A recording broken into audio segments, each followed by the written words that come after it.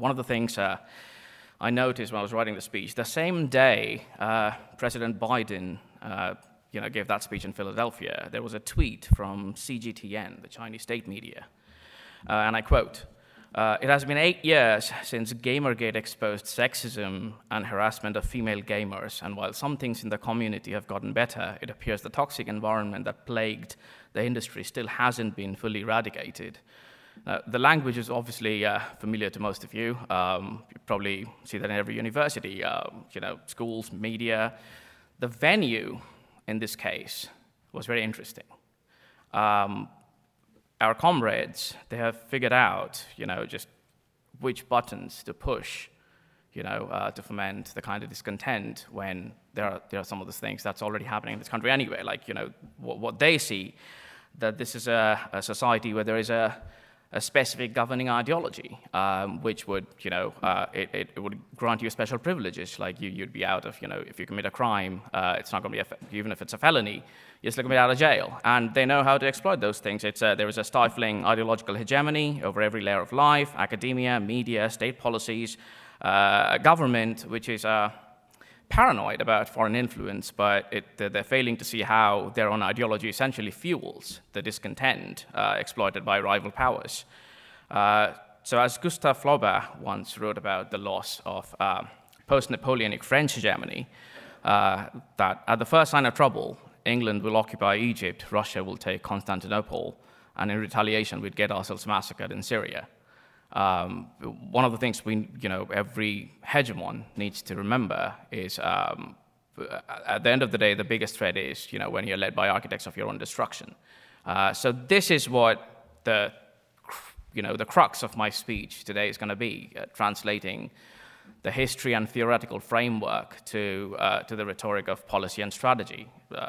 The threat, we all know what's coming. I'm going to give you a little bit of numbers there.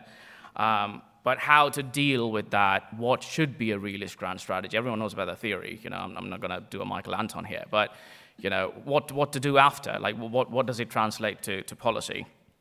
So I divide my talk into 3 parts. 1, the threat of China is outlined. 2, we'll see what realism dictates about strategic interests. And 3, we would briefly explore the challenges that we face within. So, China is the biggest challenge that the U.S. has faced in its entire history, and it's not like just a statement. It's not the type of challenge we are used to, and I'll give you some numbers. The GDP of China, when measured as the rival GDP of a great power compared to the U.S., is 77%. It's up from 13% in 2001 compared to other systemic rivals that the U.S. faced in history, including Imperial Germany, 35%.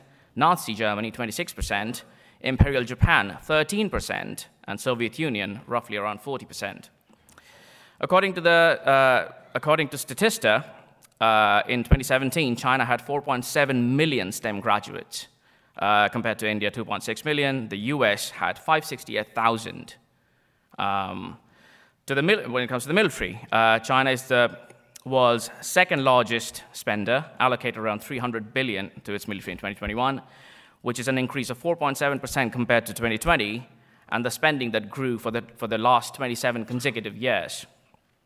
Chinese carrier groups are all concentrated in Asia.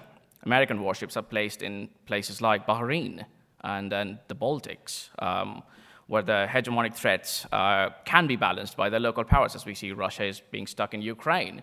It's not a major challenge that we have to deplete our resources there. It's, again, one of the points that I'm going to come back to. China is stockpiling food. This is a very interesting thing that I found was research for my speech. At the end of this year, China, with 20% of the world's population, will have 65% of the world's corn and 53% of the world's wheat. A study found 160 incidents of Chinese espionage in America, 24% of those between 2000 to 2009, 76% of those incidents between 2010 to 2021. I can give you some numbers again, like this is pretty much what I do. I bore people with numbers. 42% of the actors were Chinese military, 32% were private Chinese citizens, 26% were non-Chinese actors, who were Americans paid by China. 34% of the incidents were sought to acquire military technology, 51% for commercial technologies, and 41% cyber espionage. And one of the final, statistics that I found, all of you know about the Chinese Confucius Institutes, 104 of them. Some of them are closed, but 28 of them have replaced them with a similar program, and 58% have maintained close ties with their funders back in China. But they are doing the exact opposite of what they are tweeting in American social media. And again, this is interesting. They have banned any kind of feminine men on TV recently, according to a Chinese government directive. They have their education ministry came out with a plan that they have to cultivate masculinity in boys with more effort on physical education. And they have launched a crackdown on any kind of activism, including Me Too, in China. So what they are tweeting here, they are doing the exact opposite when it comes to policy in their own country. Meanwhile, TikTok released a press release a couple of weeks back, opening about a new election integrity center in the US that will influence American misinformation. So there you go. I think Josh mentioned that as well. So the Chinese challenge is a little more than just a seaborne invasion of Taiwan. I think that's a strategic mistake that we think, we focus on just the foreign policy aspect of it, but there's a lot bigger challenge, which is internal. But before I delve into my final, the policy part of it, what does realism in foreign policy dictate anyway? Well, number one, world is anarchic. There is no hierarchy. There is no global policeman that you can go to. Great powers rise and fall, often due to conflicts, but also due to insecurity, ideological crusades, and survival in a great power rivalry is very important. One of the things that Matthew mentioned about the Cold War was a long game. We have to keep in mind that it's not going to be over in 10 years' time. We can't just back away. If we do think that we are in a Cold War with China, we have to prepare accordingly. 2, alliances are a means to an end. Hans Morgenthau, obviously one of the greatest American realists, who I studied when I was doing my own PhD. He mentioned that the rhetoric of lofty, human rights promotion, which was used during the Second World War, it was a rhetoric. At the end of the day, the challenge was strategic. The fundamental idea of American grand strategy was not to let two continents, either in Asia or in Europe, be dominated by a great power. The core motivation was not ideological, it was strategic. Finally, one of the crucial points is buck passing is a very smart strategy, but not in the way that we understand in realism, in foreign policy, in theory. One of the smartest ways to fight an absolutely unavoidable great power war is to primarily rely on foot soldiers of allies and give them the support. So, offshore balancing, it's a very smart way forward.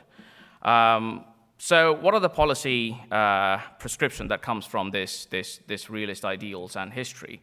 Number one, arm Taiwan to the teeth. It's one of the simplest things to do. Remember that Asia in 2022 isn't similar to Europe in 1949. China is surrounded by Japan, Vietnam, Australia, and India, powers that are either treaty allies or in tactical alignment with the US. That's a strategic advantage that we have. It's tough to imagine a scenario where China is simultaneously at war in the Himalayas or in the South China Sea or in the East China Sea. So having a sense of proportion is crucial. It gives us time to arm some of our allies that's in Asia. The Chinese, talking about the seaborne invasions, the area denial strategy that we constantly hear about, that China has an advantage, it's also an advantage against China. We could arm Taiwan and give the same kind of weapons that could have been used against us. So again, that's a structural advantage. Seaborne invasion is not an easy thing to do. I mean, Matthew is the army guy here, but Taiwan is an island of 24 million people. If they're armed properly, it could turn into China's own 20 years of misadventure if they obviously launch this war. Second point, husband resources. One of the things that we learn from history is great power collapse is not just because of war. It's because of atrophy, it's because of internal decay, overstretch. There are lots of reasons for it. One of the smart strategy is to avoid insolvency. So husbanding resources inside the country is far more important compared to kind of like crusading idea of like we need to spend money on every domain. The strategy dictates that you need to prioritize on which regions or which industries that you need to. And finally, understand the ideological roots of our current grand strategy. When people talk about liberal hegemony and liberal rules-based order, we need to understand, what that means. Think of it this way. The Soviet state universities, they were extremely diverse. There were top students from China, Kazakhstan, Syria, and Poland, but they were all communists. So just because you have like great minds in somewhere dictating policy doesn't mean that they will have a diversity of opinion. Some of the smartest minds can be deeply ideological. So the bias that's in favor of assumed mass rationality is kind of like always flawed. So one of the our grand strategy that's coming is promoting this rights abroad without thinking of the strategic considerations anywhere is essentially a fundamental cause between the current decay and internal decay that's happening in the US. So the root causes of our foreign policy are the same as our internal policy, and that's coming from the same places. To sum up, the realist option would be to prop up local actors, be in the front line of deterrence, build up strength and focus inward.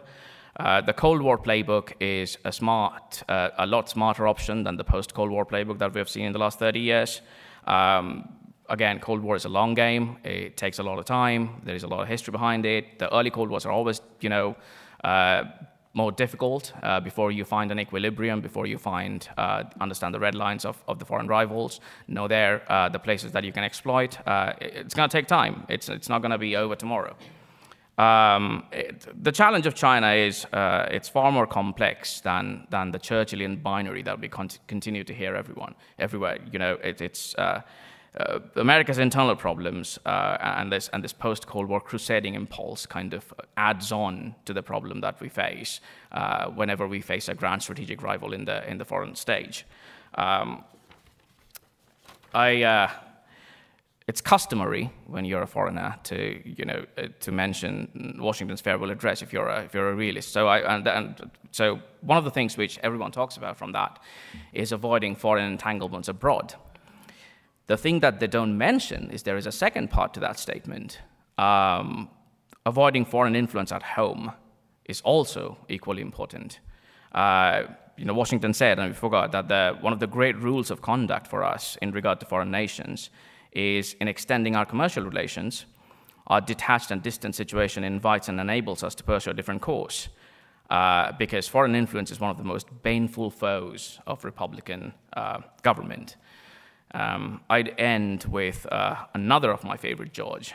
This is George Canning, whose guiding principle for British foreign policy during the imperial times was non-intervention, no European police system, balance of power, respect of facts, respect for treaty rights, but caution in extending them. Do not overstretch and understand that there is always influence from abroad. So I think before ending, we should relearn the old wisdom of the two Georges as we face an old type of rivalry returning to form. And I look forward to the comments later on. Thank you.